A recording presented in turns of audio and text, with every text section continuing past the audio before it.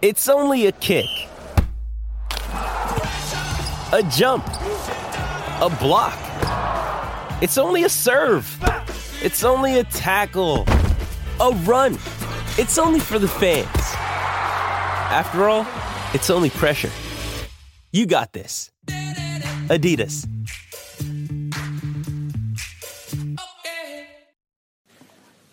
Hello everyone, welcome to the Royal Blue Podcast. It's Thursday, it's me, Greg O'Keefe, the Evan editor, Phil Kirkbride, Evan correspondent, the Gareth Barry of the podcast as ever, Big Gavin Buckland, and Big Daddy Tony Scott. We've got another young blue in the world, and a current member of this podcast who watched Saturday's game against City in slightly different circumstances than usual. So, yeah, I was obviously should have been at Everton City, but Mrs was expecting on the date, so we were due to be in Ormskirk Hospital to have our little one just to start things off. And credit to the midwife, she sent us home at 3 o'clock and we had to go back to the hospital for 5:15, so it was good on it. No, but jokes aside. You weighed it in, did you? Yeah, we weighed it in. We had our little lads Anthony on Saturday 8:21 p.m, so great Saturday all round it was. Brilliant. And he's a little fella, isn't he? But he's doing well. Anthony James, and he'll be scoring the winner in the Merseyside derby in about 17 years' time. He's got his kit already. Yeah, got the kit ready, yeah. So, obviously touching on Saturday from what I've seen of it, while Paul Mrs was having contractions in the living room, I've seen Evan have a good display, good defensive display, but you can see why Ronald Koeman's adamant that this defence has been one of the best in the Premier League, and he keeps heaping praise on it, and it's no reason why we're near to the top of the league than we are to the bottom in regards to Everton don't concede many goals. I think I've seen a fact enough it's true that we've only conceded one goal per game this season. We haven't conceded more than one goal. Right. So that's all credit to Koeman and his defensive coaching staff there. And that goes without saying that if you keep clean sheets or don't concede, then you've always got a chance when Rom is on the other side of the pitch, and he duly obliged, didn't he? But the interesting fact is that obviously we were under the cosh for large chunks of the game, but that's the fact of the matter is that's why we bought Yannick Bolasie. Within one pump of the ball, one touch, we turned defence into attack within one touch. Bolasie touched, Lukaku in, 1-0, and they're the reasons why we spent this much money on Yannick Bolasie. Yeah, I think I was having contractions at certain points in the game. I can only echo really what Tony's saying. I think, to be fair, on Friday, you said, Tony, didn't you, that you didn't want to see like our front three spread across the pitch, which I think happened in the first half and large parts of the game. You want to see Bolasie tight with Lukaku, and the one time in the game when that happened, he scored. And I think, like, Bolasie, you know, he's an in and out player, but you always know he's always going to do one or two things during the game that might make a difference, and he did that on Saturday. So I think that's probably the only thing he did, but he's about and in a positive way. That it led to the goal. It's quite, you know, he did really well just to move across. I mean, I thought, aside from that, I thought it panned out as I expected, 4-3-3, keeping it tight. The disappointing thing for me, though, and it's something that is unfortunately becoming a bit of a recurring theme, is that I didn't like the goal we conceded. Now you may be overcritical, but I just thought it was a bit of a catalogue of errors from start to finish. That we didn't clear the corner. We had like sort of 3 or 4 goals in it. We had Oviedo playing right back. Now I'm assuming that's because Seamus, if the ball's coming in from the left, Seamus is if he's normally the right back, if he's in the air, he can clear the ball easier than a left back. I assume that's why that was the case. And Oviedo didn't, maybe because it's not his natural side, he sort of didn't keep an eye on it at all on Silva. When you look at it again, he's sort of looking at the penalty here, he's not looking at Silva, so he doesn't get close to him. And the ball comes over, and by that time we sort of become a little bit disorganised. So you've got a position where Williams is standing where you would expect Oviedo to stand at the far post. Jags is standing where Coleman standing at the near post. And you've got Gareth Barry in the middle of with 2 City players. You know, disregarding the fact that it was a great ball in, we didn't defend it very well. I think when we had a lot of bodies in the box, and it was what I would say was completely out of context, to be fair, on the way we defended for the rest of the 90 minutes. But it just shows you at this level that you've got to keep keep concentrating for 90 minutes, and we still appear to have this little bit of a weakness with crosses that we spoke about most weeks last season. Sorry, Gav, you guys were there. We spoke about it on last week's podcast, the fitness levels for Everton for the 90 minutes. How did you see the fitness levels of Everton players for the full 90 minutes? I've seen them improving almost across the board. I still think there's one or two who need to get up to scratch. But generally, I think you can really tell now the work. You know, Koeman feared they were only 70% ready before the season, didn't he? I think maybe I'd assess that they're getting more up to top 80s at the moment. I still think there's some way to go. If you look at the way Tottenham, when they're on fire as a team, play, in terms of the intensity that they took to City, for example, I don't think we replicated that in every area of the pitch. I think we did defensively in the sense of the central midfield, Barry and Gay, and the back four. But I think we're getting there. We've moved. As I say, for me, I would say late 80s. Phil, what do you reckon? Would you? Yeah, I just wonder whether in 12 months' time, if we're playing in the same game, in the same sort of circumstances, Oviedo is fit enough to be not only physically able to go and stop the cross, but also to do with your mentality. Yeah. He's mentally tired, and so when you're physically tired, you lose concentration. And I think, you know, when Koeman's really and Jan Klutenberg have got them where they want them, I'd be interested to see whether he stops that cross. I would wager a bet that he's making a better effort at it anyway. Yeah, I mean, the whole team, to be honest with you, there's been times, hasn't there, this season where, you know, there's been two players standing off, you know, players out wide, I think.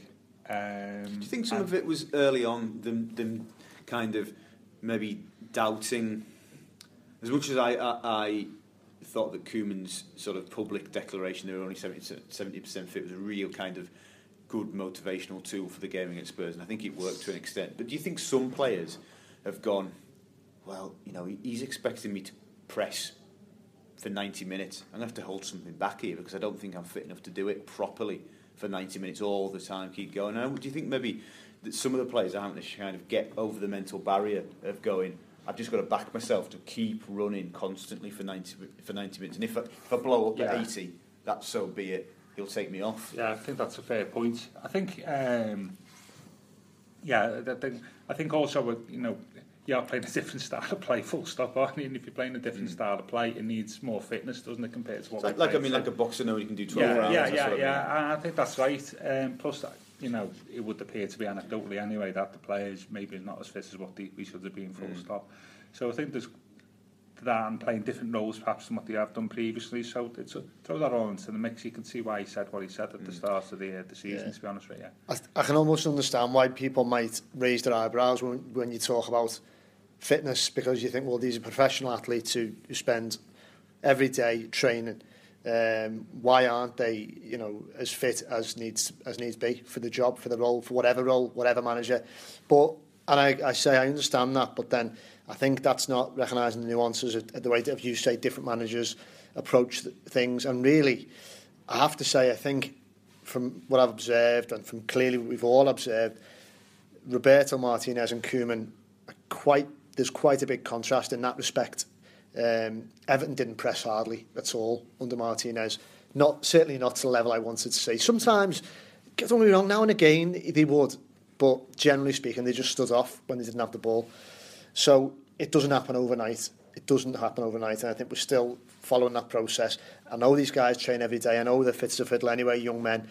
But to build up that level of stamina where you're doing it above and beyond, if it was that easy, every team would do what Tottenham did against at White Hart Lane. But you've got to have the quality in players as well. It's no good just running around like headless chickens for 90 minutes. Well, you've got to have quality. You've got to have quality, intelligent players who can do it.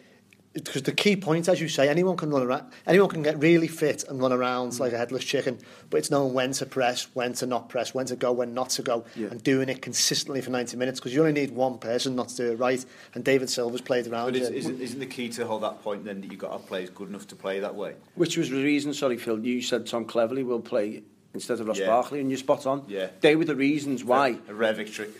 They were the reasons why Ross was sat on the bench and Tom Cleverley was on the pitch, because Cleverley, ability-wise, couldn't lace Barkley's boots. No. But for sheer fitness and work rate, Tom Cleverley is head and shoulders above him. And also, we're talking about, you know, why the kind of his emphasis on the fitness. Because if you looked at the two teams, yes, on Saturday, Man City have got the players to play possession football. We tried to play possession football in the last 2.5, 3 seasons under Roberto, and evidently we didn't have the players to do that. And Ronald has recognised that and gone, well, where the ethos would have been, let the ball do the work, in theory, under Roberto, because we're going to have it all the time.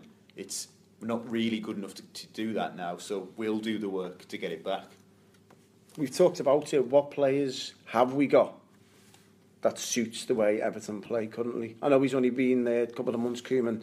Out of the current crop, which players are suited to play this pressing game, would you say? Well, you've just named one, Tom Cleverley. Yeah. Like it or not, because I understand that he's not ticking the boxes that you really want to be pressing for a top 4 finish. I don't think he's of the calibre required for us to be regularly beating teams like City or Tottenham or United. But as it stands, given the squad we've got, that's why he's back in the fold. Ahead of someone, as you say, who is less talented than Ross Barkley. Obviously, Idrissa Gueye is up to scratch. He's come in under the new manager. Gareth Barry just finds a way. He's such an intelligent player, he'll do it anyway. I think both fullbacks have got it. As when I say both fullbacks, I mean your first choices, your Seamuses and your Baines. Two centre-backs have got it as well. Yeah, the centre-backs have got it. I think the problem is in the final third. Yeah, I mean, your two centre-backs need to press. Not really. When they're playing against a number 10, so to speak. Yeah. They've got to press them. I'm not sure, but McCarthy as well. Sorry, McCarthy. But I have to say, McCarthy, you're right to mention, it was great to see him back. Yeah, I thought he did well. I thought when he came on, he thought he did well, and I thought Cleverley did well. People talk, and I don't want to talk about specifically Saturday, but you hear like phrases like backs to the wall, and it makes it sound all a bit panic state and stuff like that. But I thought it was a really clinical defensive performance on Saturday. That was, you can see there was a clearly planned way of playing that the players carried out really, really well. Yeah, and that's what you want to see. It wasn't necessarily like it was all hands to the pump type thing. You know what I mean? Where you think we come away thinking, oh, we were lucky there, they got away. They actually restricted City to. Probably, if you think about it, take away the 2 penalties, I think City had 6 shots on target, which there was only 3 that were with the two great saves by Stecklenberg, and I think the one by Iheanacho by the near post. And we had 2 really opportunities, which was De La Feu and Lukaku. So I thought it was a clinical defensive performance. You could see there, that's why Koeman is a proper manager and play. His experience built up over the years enables him to. Yeah. And I don't buy this that you can put anybody out to defend. No, you've got to be able to. But I touch on what you said though. I think I'm not being a moaner, but the only thing that undermined that a little bit, and I think Koeman will be hopping mad when he watches it back. Well, I'm sure he's done that by now. Is the goal, because it was so clinical and they restricted. City didn't tear us apart with this quick one, as Phil said, for Barkley. He only had to, or Michael Ball rather.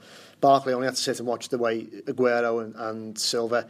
They're not doing fancy flicks and tricks. Now and again they are, but it's all controlled and at a high pace. We weren't torn asunder like that.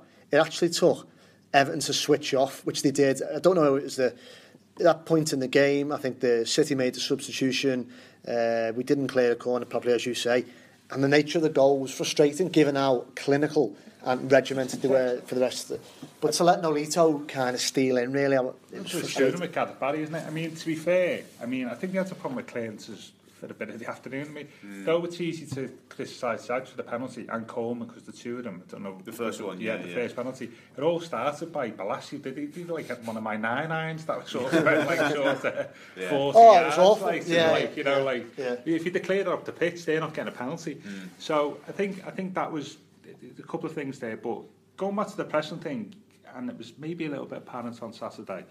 We mentioned all the names there, and as you said, Greg, we didn't mention any of the front 3 or 4 players of the world, and even Rom, he sort of first half he was sulking for and then suddenly, I mean, even before the goal in the second half, I assume the manager's obviously said something, and now Rom had obviously said there was a great deal of positivity in the change room. I suspect there was some strong words headed in his direction, because in the second half he looked like he just suddenly embraced the idea of what he had to do, and he knew when he went, actually I've got to do this for the team and also for myself if we're going to get anything. So, and I thought he was really good in the second half. His goal aside, which was superb, I think generally he was very good. I think one play that stood out for me was Ashley Williams. I thought he was immense. He looks as though he's been playing for Everton for a long, long while. Him and Jagielka, exactly. Him and Jagielka at the back have been outstanding. But him, just head and shoulders, you can just see he's a leader on the pitch. His blocks, his interceptions, the way he carries himself on the pitch, he's exactly what Everton needs, which probably leads us on to our next conversation around Romero Funes Mori. Where does he fit in there? Do Everton look to sell him in January, or does he even get anywhere near the squad now? I don't think, as long as Jags and Ashley Williams stay fit, he can get in that team, because I think we might mention it on Monday's podcast, so forgive me for repeating it myself, but what really impressed me about Jags and Ashley on Saturday was their positional play. Always being in the right place at the right time. In the channel, on the edge of the sort of 6-yard box, when crosses are coming in, who's there? It's Jags or it's Williams. Getting the body in the way, clearing it. They just know where to be. Now, I don't think Funes Mori, he's not as experienced, so we've got to acknowledge that. I don't think he's that type of defender, from what I've seen. And even I would love him to prove me wrong, because we spent a lot of money on him, and well, it was for us back then, wasn't it? I think he's more of a heart on your sleeve, intense defender, but he plays on the edge. Yeah. He'll either smash an opposition centre forward and win a massive header to seal the game, and he'll go up there and score the winning goal, or he'll cost you. He plays on the edge for me too much. I think Mason Holgate's ahead of him now, when you're looking at someone to back up. The only thing with Funes going for him is he's left-footed.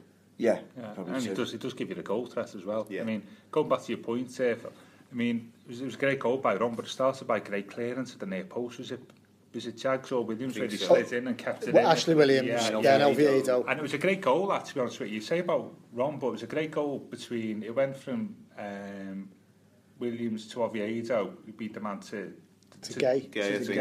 Yeah, I went to Lukaku as well, because Otamendi got drawn out, didn't he? Yes. Followed Lukaku, and I went back to Gay, and it was to Balassi. So we scored from about 5 or 6 touches before it got to Rom, from sort of the edge of our near post. Yeah.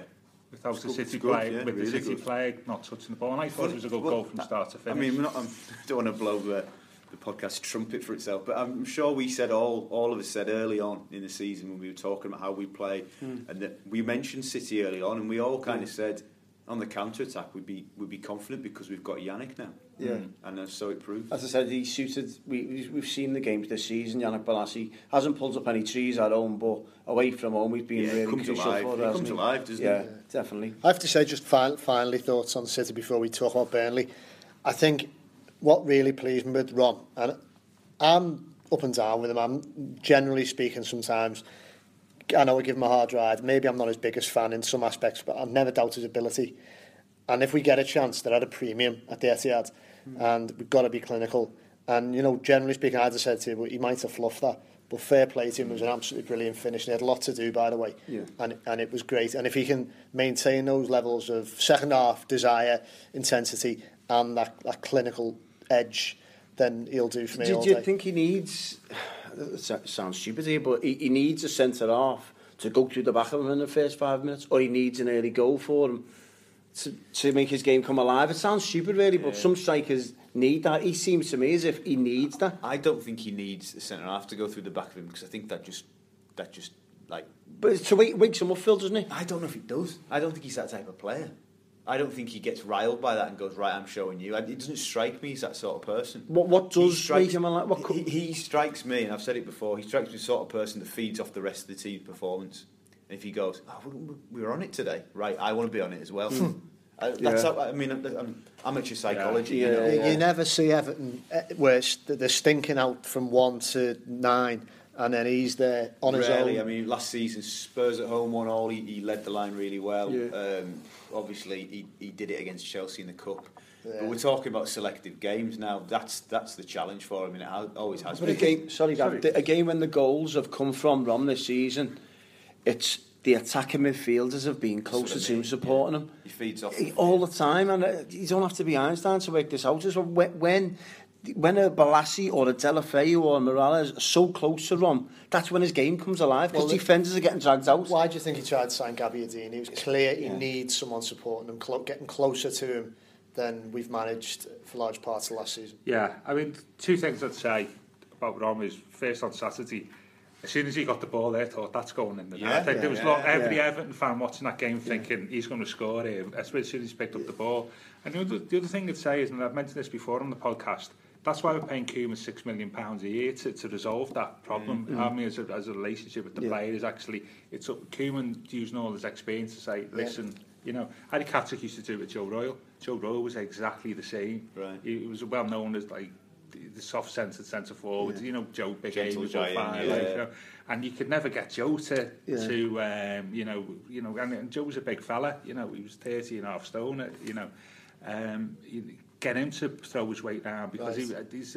I won't say it's the same mentality Ron, but that sort of some players are just like that, aren't they? And that's up to Koeman and Ron working together with the backroom team to sort of get him playing like he can. But the problem has been the problem right throughout Ron Lewis' career, from when he was at Anderlecht right to this point.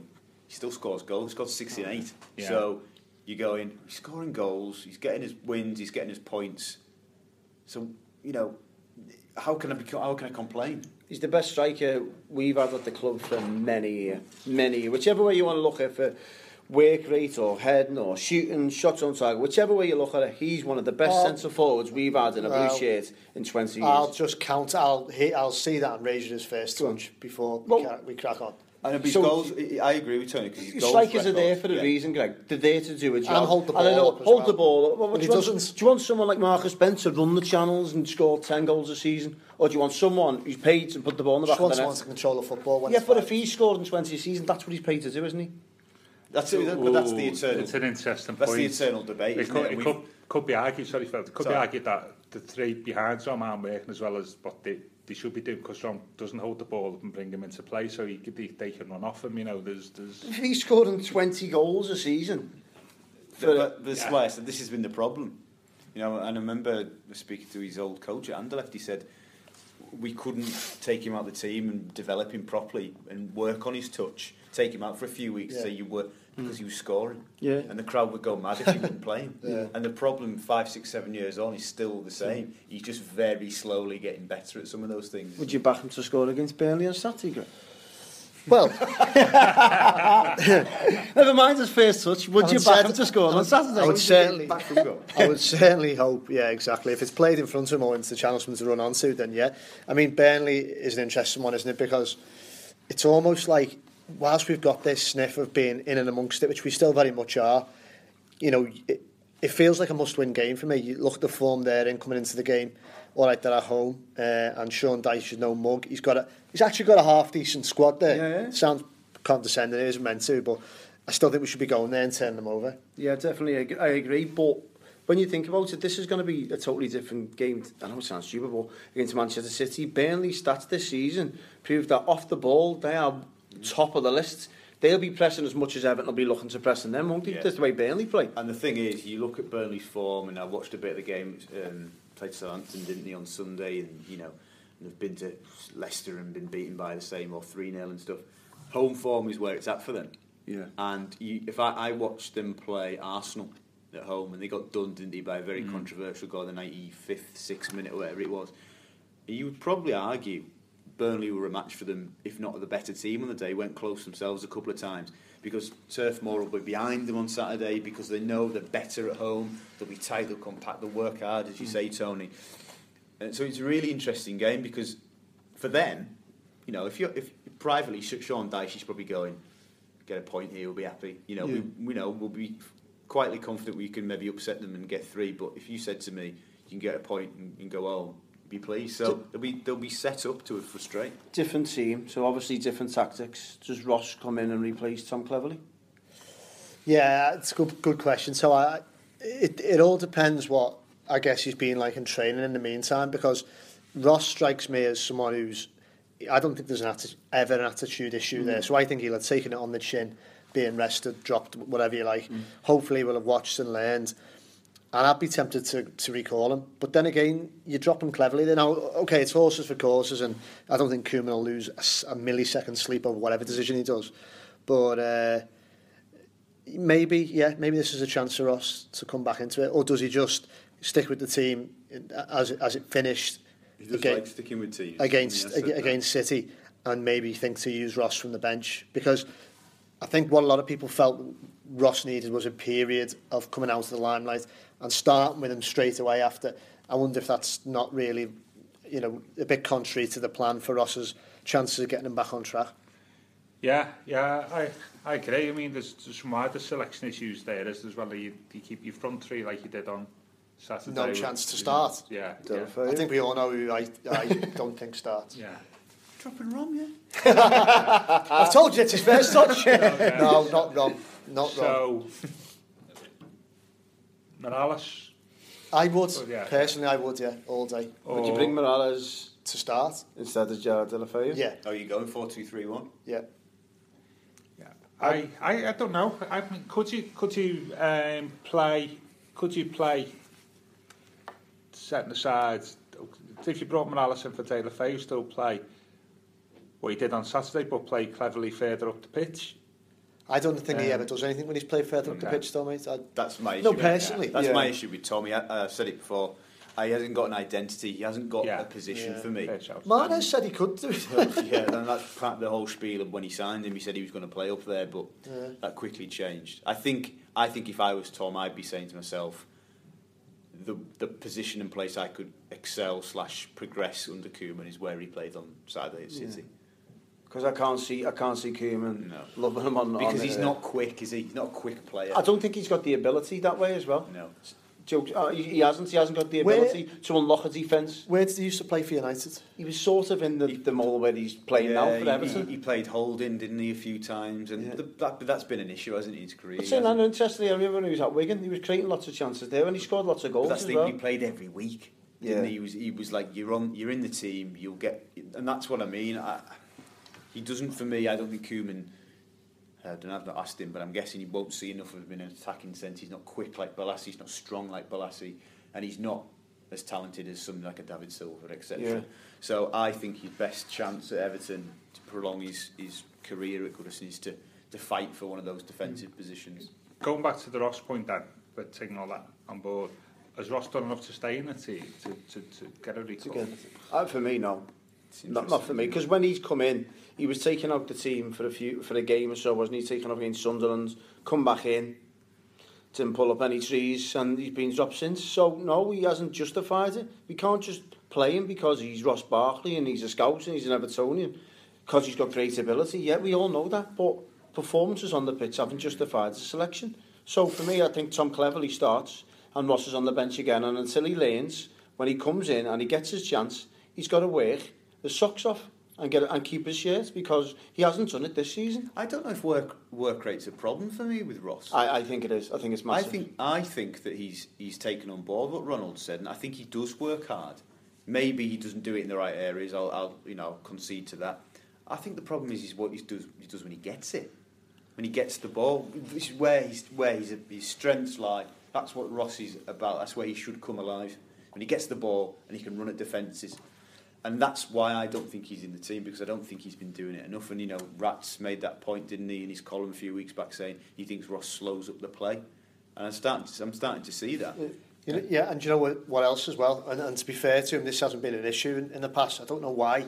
The lad, it's just like he's this crisis of confidence, but he doesn't score enough goals as well. If you're going to play in that position and have the reputation, well, forget reputation, that's unfair on him. He doesn't pose enough of a goal threat anymore. No. I'd like to know how many shots he's had this season.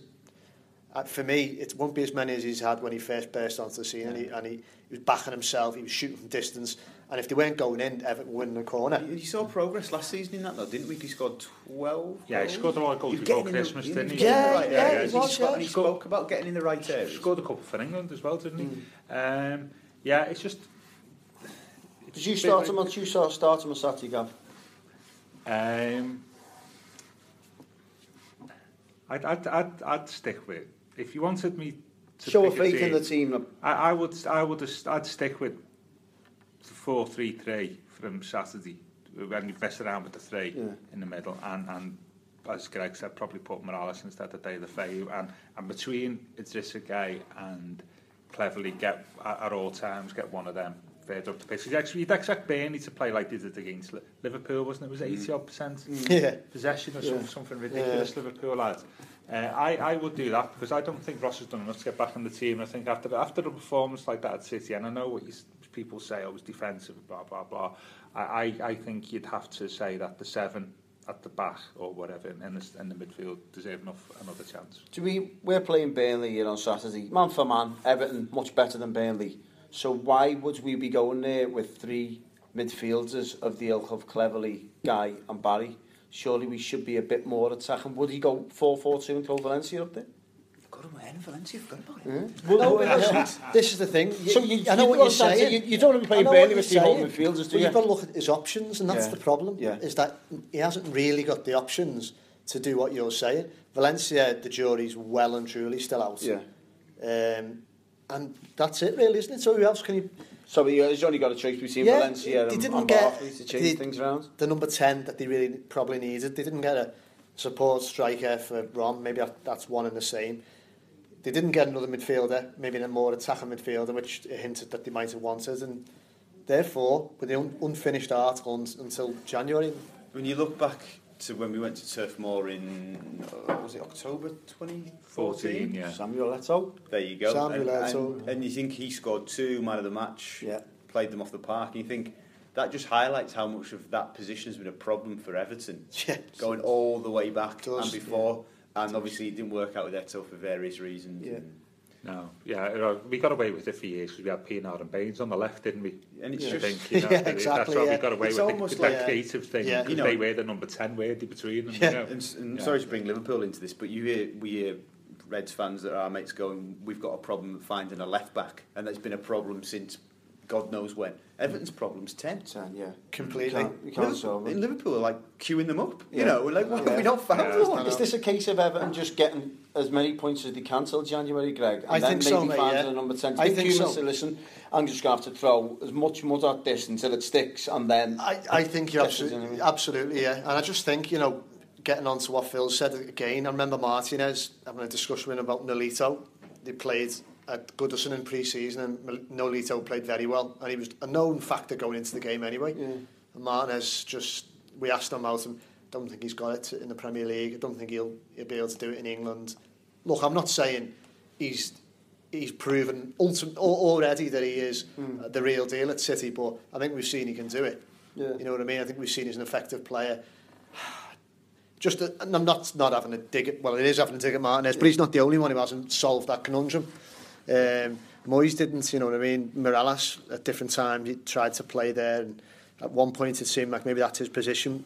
I don't really think it is, actually. I think Morales probably has to play off the sides. Do we think that, although we can't kind of become contradictory about it, but, we've all been kind of praising the clubs, despite this newfound wealth, the degree of prudence they've shown and not wanting to be had off, for want of a better phrase, in the transfer market. But do we come to a situation where it's become such a problem for so long, it has to be solved, that we have to be willing, as a football club, to take a gamble and pay the asking price on a player that we believe is good enough? Yeah. Or more than the asking price in some, do you know what I mean? Price, yeah, absolutely. Or just pray that Steve Walsh can pluck another Mahrez out of the bag. I think we probably need both, don't we, at this stage? I just think for Saturday, I'm just thinking about this, is sometimes don't do what the opposition are expecting you to do, and I think I'm just wondering whether they'll be expecting Barkley to play and we'll plan for that, is whether actually we don't do that, does that draw them out? Will they be drawn? Will they be drawn? They're going to be in our faces from the off. They're going to be straight in our faces. Like they were against Liverpool, like they were against every home game this season. They've been in your faces. Well, crucial from Keane. Yeah, Keane's good for doing the air. We've seen as well, obviously Everton susceptible from crosses, as we've seen on Saturday. Burnley going to be whipping them in. Yeah. Does it sound a little bit like the Bournemouth fixture? No, don't say that, Gav. I'm just saying. I'm not saying that the result will be the same. But I know what you mean. No, that's the thing. So what have we learned from that game then? That we couldn't press very well, could we, against Bournemouth? We have moved on since then, haven't we? Because we got Bournemouth are a better possession-based team than Burnley, but if Burnley obviously good possession side, Burnley are going to be the subtle opposite of that, aren't they? What we can't will let Everton have the ball and then get an half play off him with Boyd, etc. What we cannot afford to do is you ask rightly, what have we learned? Is only turn up for one half. a slow start could be really dangerous at Turf Moor. Because if they get slither of light at the end of the tunnel, one might be in this here, or even worse, score first. And it's going to be difficult. For not 1 second am I comparing to Watford, but Watford found to their cost when they were a slow start, they weren't pressing correctly. Because Troy Deeney came out after the game when they'd been beaten 2-0 and tore a strip off his teammates, didn't he? He said, didn't he, after the bus? It's about, as you say, about stringing 245s together, but it's about ridding ourselves of slow start, because they'll be up for it. It's out the blocks, and it'll be a physical game, won't it? Yeah. So it's letting them know early. I know this is all football parlance and intangibles and stuff, but it's saying early on, you won't out-muscle us, you won't outrun us, you won't out-jump us. So are you going to outplay us? No, the clips I've seen of Burnley this season, Vokes is integral to what he does. He holds the ball up, he turns, he brings midfielders into play. So I think Ashley Williams and they've got to get hold of him, because he's making them tick more than anything. Well, in that case, it can't be like it was at Bournemouth, where Wilson was just not bullied, but he just had Jags off, really. It was frustrating. Phil was on it straight away. It's like there's two really experienced, tough, Premier Division worn centre-backs, and Wilson just had a bit of a field day. Surely they've learned from that, haven't they? Should have known anyway, but yeah. So in addition to that, because what Bournemouth did, they use Wilson to come short, flick-ons, you then use the channels. Oviedo, and I'm hopeful / confident that he's learned from that, has got to get his position play right, because remember that time at Bournemouth, they lobbed it forward, Wilson beat Williams in the air. If Oviedo had held his position, which was 10 yards behind where he should have been, he would have collected the ball. But he stood right under Williams because he thought he had to press. It was the stupidest decision you've ever made, and they get him behind. So that's what Burnley will be looking at, and they'll be targeting Oviedo. Well, is there no chance of Baines? What's the fitness? I don't think so, do we, at this stage? No. Doesn't look good. No. Would you... I know I'm coming off the back of my successful 4-3-3 prediction last Friday, by the way. Who called City, by the way? Yeah. 1-1. Yeah. There was two shots at 1-1, wasn't he? It was me as well, by the way. I did 4-3-3 and 1-1. So, you know what I mean? It's right, Gav. You know what I mean? That is probably the only time ever in the history of the podcast. But is there an option to play? Bear in mind, what we're saying about getting that 3 pounds wrong. It's not working or whatever. Would you play like 3 centre-halves and play the 2 full-backs really high up the pitch? 3-5-2. And play Baines and Oviedo not Baines, Oviedo and Coleman as sort of wing, and then like you jiggle around with your 3 in the middle and play Balassi and Rom as I think it's interesting. I think Balassi's got to be a lot more closer this season. He's got to be supporting Rom. He's got to be a number 10, so to speak. We've just been saying that creativity, that's what we're lacking. Well, I think we could possibly already have it in the team, as in Yannick Balassi. He creates chances, he causes havoc for defences, so why not push him more forward? We're falling into the trap of putting square pegs in round holes. But if we're not creative, he is. You're right, he's got those qualities, but he's a winger. So let's not say, well, but he can play as a 10 right up to Ross, and therefore we solved the problem. Let's have that potential to cause that creativity from the flanks and find that player to come in and play that as we just said, he's going to plug gaps till January. Would I thought you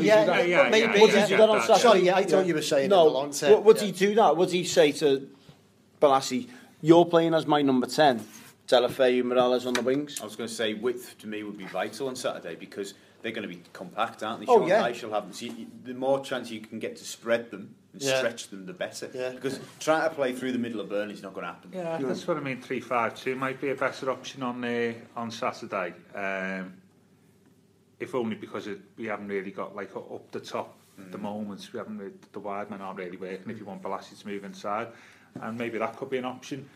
I mean, you can always change it, can't you? I mean, Ronald changed after 30 minutes at West Brom, didn't he? So what we're saying is just what the starting 11 is. What we've learned is that, if it's not working, Koeman will change it pretty quickly. So he did change it, didn't he? City in the second half. Yeah. Do you know what he might?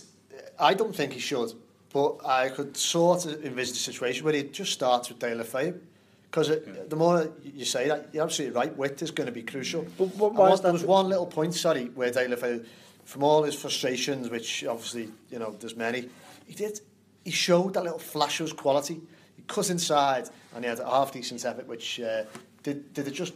Safety, tipped it over? Safety, yeah. Won a corner. For me, it doesn't do it anywhere nearly enough, but I almost wouldn't be surprised if he started. But why does he keep his place in the team when the likes of Ross is like... Well, why did he start ahead of Morales anyway? Well, it's been like they've been much of a muchness. It's either Morales or Deulofeu. Well, for me, it should be Morales. I'm just saying I wouldn't be surprised, given that he started him at City of all places. If he obviously sees something that's worth persevering with, maybe he's doing it right in training. So I'm arguing against my own kind of intuition is that I'd always start Morales, but maybe Kevin isn't doing it in training. What shows you if he's swapping Morales and Deulofeu? It looks to me on a weekly basis. It looks to me as if he's becoming frustrated with the pair of them. I'd say so. Right? If he hasn't settled with Morales or Deulofeu in the team, not one of them have had like 5 or 6 games on the spin after. Isn't it interesting how kind of perception, maybe some people listen to this, they wouldn't agree with this, but perceptions change where we were kind of like overloaded with wingers at one point in the previous realm. I just signed wingers and never playing properly. You're looking at it now and going, probably we've got a lack of wingers of the right quality or the right consistency. Yeah. Well, we've got Balassi on one, obviously we've just it's just them. That's what I mean. It's the option. You've got Lennon as well, haven't you? But again, where's he? Does he now? We've got wingers, but we haven't got.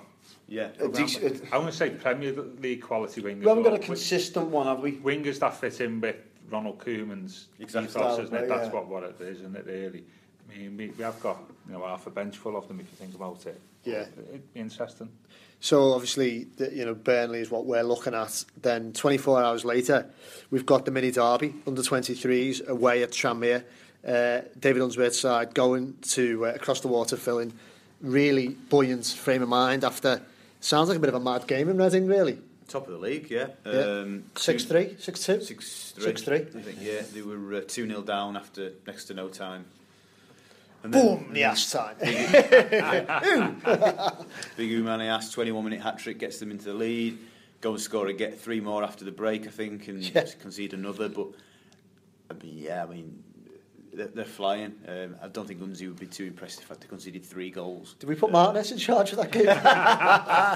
Chelsea all over again. But they're flying, and I think they are feeling the benefits, even though the new loan system has come in for significant criticism, Unsworth included. The strength in depth that they've got available to them now. I think they've got a squad of about 30 players, right? The under 23s, and they're seriously looking now like they could go and win that league. I know they've only played games, but it's a shortened league to what the first team would play, and they're consistent. They're hard to beat. They play quick football. They press well. They've got a lot of talent. Players that last season we were saying should be in the first team are now just regulars in the 23s. So you think about that quality they've got, and they're going into Sunday's favourites. There's going to be a bit of a conundrum come January time, I say. If they're going into this under-23s, the top of the league, they're flying, chance of winning the league, but there's going to be a lot of clubs looking to get these players on loan, isn't he? So where do you see this going? It's difficult, and that's kind of one of the criticisms, and where Unzi was kind of frustrated with it.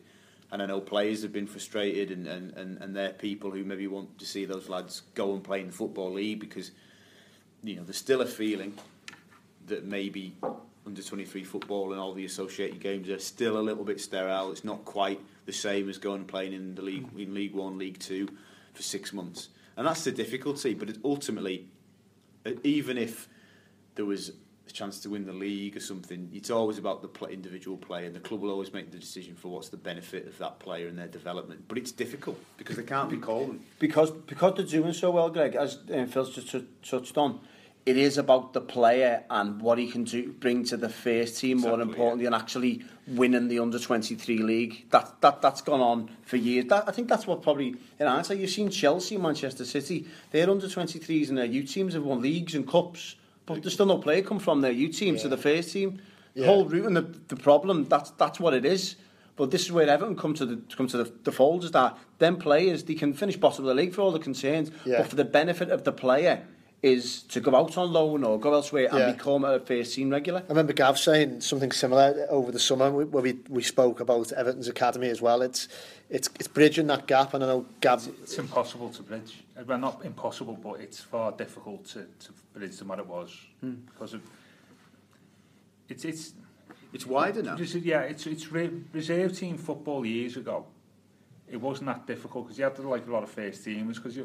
But everything in the last 30 years has conspired against young players going up through the ranks from basically older players playing longer careers. You know, the fitness levels, as we spoke about at the start of the I think it's that show there, but you know, Letterman. You know, the size of the match day squads where you now got 18, so that means you can't. You know, you can't get away with having a squad of 13, 14 before, you know, like you used to years ago and have one sub. This is 18. That means that there's no scope for any young players to come into the starting level because you've got 18, 20 first team players, you know.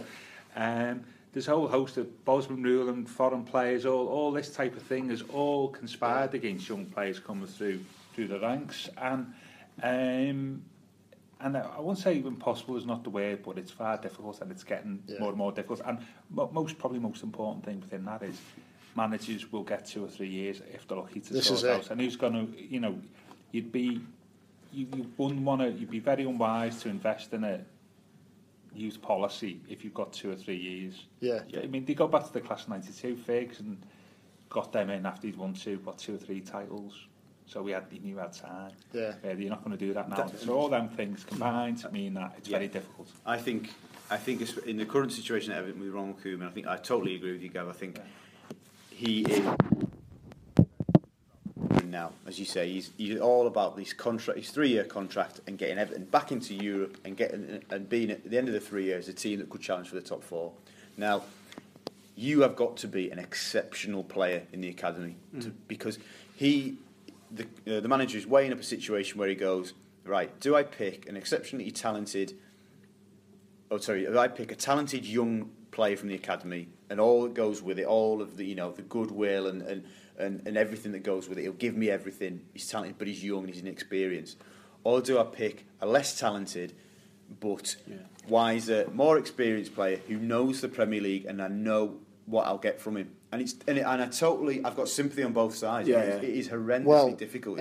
Ask Tom Davis and Tom Cleverley that question, and I think so far we've seen, as you've just said, Koeman errs on the side of caution / experience. You know, that was almost the dynamic I think that kind of proves your point. However, Phil, you've watched a lot of the under-23s over the last 18 months, 2 years. How exciting and talented is Liam Walsh? Because people are still talking about him. He just seems to me to be getting better and better. I think in the last 3 to 4 months he's really kicked on. And the sort of cruel irony was that on deadline day he had offers to leave on loan, but the club kind of said, no, we want you to stay at Everton. We feel that at least until January this is the best thing for you. Now, by all accounts, I wasn't at Reading on Monday, but by all accounts he was excellent. He was excellent at Cheltenham when they got beat. The thing with Liam, I guess, is whether he's physically ready to That's step. what I was going to say. And his physique for me, to play in that role. But he's incredibly talented young lad, and he's so tenacious. And it's difficult because you want to say, well, let's give him a chance. Let's see if his talent and his tenacity and his will to win and, you know, his Evertonian spirit negates the fact that he's not the biggest lad, because he's playing against big lads every day, just not men. He's gone and done it at Yeovil. Yeah, but he was. I remember him. He was sent out on loan against Yeovil last season, wasn't he? And I think there was a couple of games where I was watching him and he was getting frustrated. I think he got sent off in one of the matches as well, because these are big lads he's playing against. And for me, I'm not doubting the lad's ability. He looks brilliant. But if you're to step up to the Premier League, you've got to be physically and mentally right. And he doesn't. For a player who plays in the position that he's playing in, he's got to be physically right. So and he doesn't seem that for me. He seems too small. Playing devil's advocate, and I'm not saying Liam Walsh is as good as David Silva, but David Silva isn't a big lad. Now, I know he's a wonderful player. So is there not an argument to say, well, if he can do it, why can't Liam Walsh be given...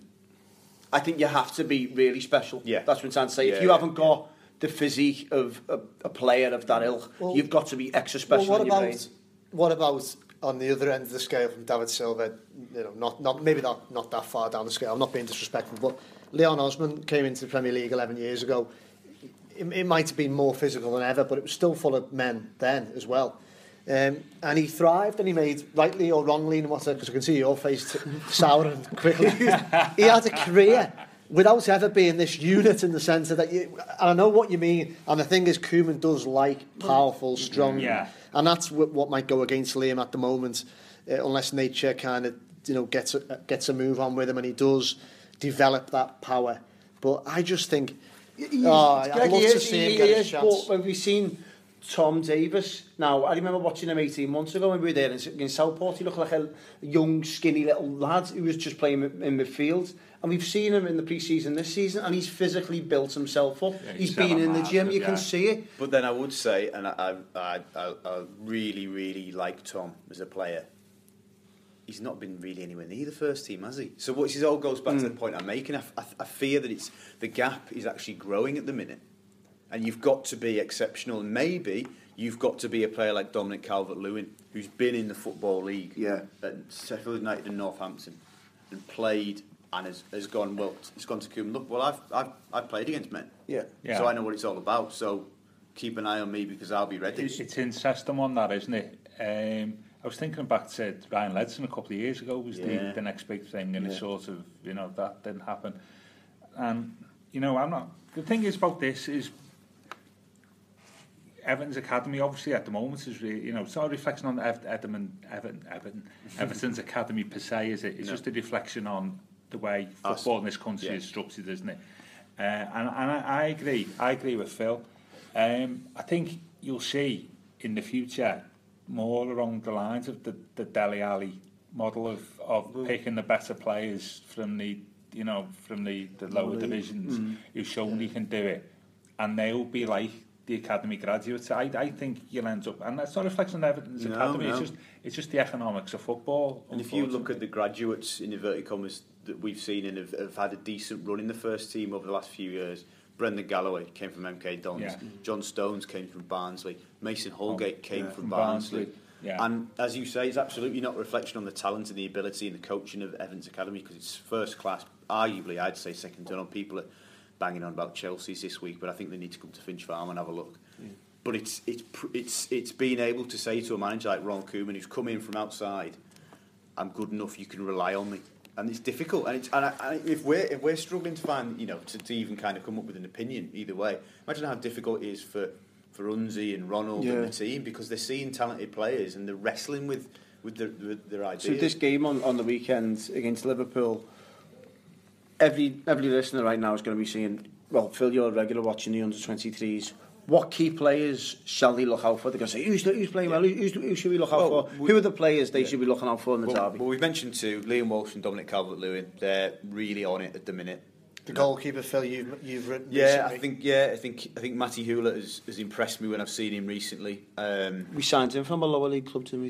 He'd been playing in Ireland. Yeah. So he came over as 16-year-old, I think. So I would definitely say those three. I'd say one to look at, if he might not play, doesn't always start, Harry Charlesley. He's an interesting player. Loads of energy, non-stop. Evertonians, if he played, would immediately fall in love with him because he gives everything. And he's a talented lad.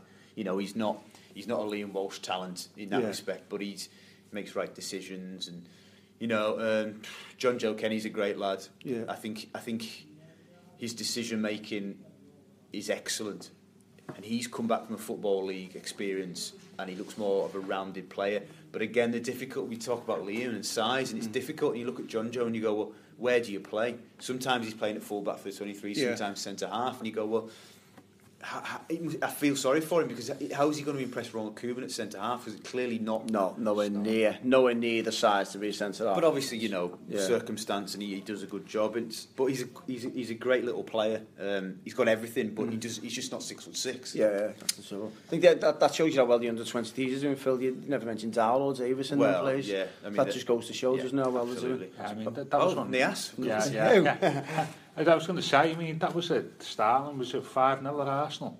Yeah. I mean, that, if you go to Arsenal with their track record and winning 5-0, I mean, that must be one of the best performances by any Everton team at any level over the last they kept United, in inverted commas, the defending champions, because they won the 21s league last season. Yeah. Kept them at arm's length the other week. When I went to watch them, it was third gear stuff. And I know United have maybe lost a few of that players, have had to do a bit of recycling in terms of their squad at that level, but previously I'd been to United games when they played Everton 21s, and United had been head and shoulders. Yeah. But the progression Everton's 21/23s have made in a three-season cycle of this being the third season. They nearly went down in the first season, stayed up with it on the penultimate day, then finished third, I think, last season. They're now top of the league and talking about winning it. So let's hope for a good double the weekend, Greg. For the double, yeah. Win at Turf Moor and a little derby triumph that we can all finish the weekend on a high. Well, thank you very much for listening. Predictions for the... We are... Both? Is right. Is right, Gav. Yeah. Because I'm on a roll. Yeah. I won. I hadn't forgot. Hadn't you? Predictions, right. So we'll come to you first then. Well, I was going to say... both games, please. Yeah, I was going to say, you know why I said that? Because Tony, you were saying before about Rom's record and stuff like this. Yeah. He's got 49 league goals for Everton, I think. 111 games. So if he gets but such isn't the best, though, guys. Who said that? 50 on Saturday, same record as Bob Latchford after 112 games. Is that right? Yeah. So look at you're arguing against this, son. I'm going to go... Doesn't run the channel. 1-0 win. Rom on that.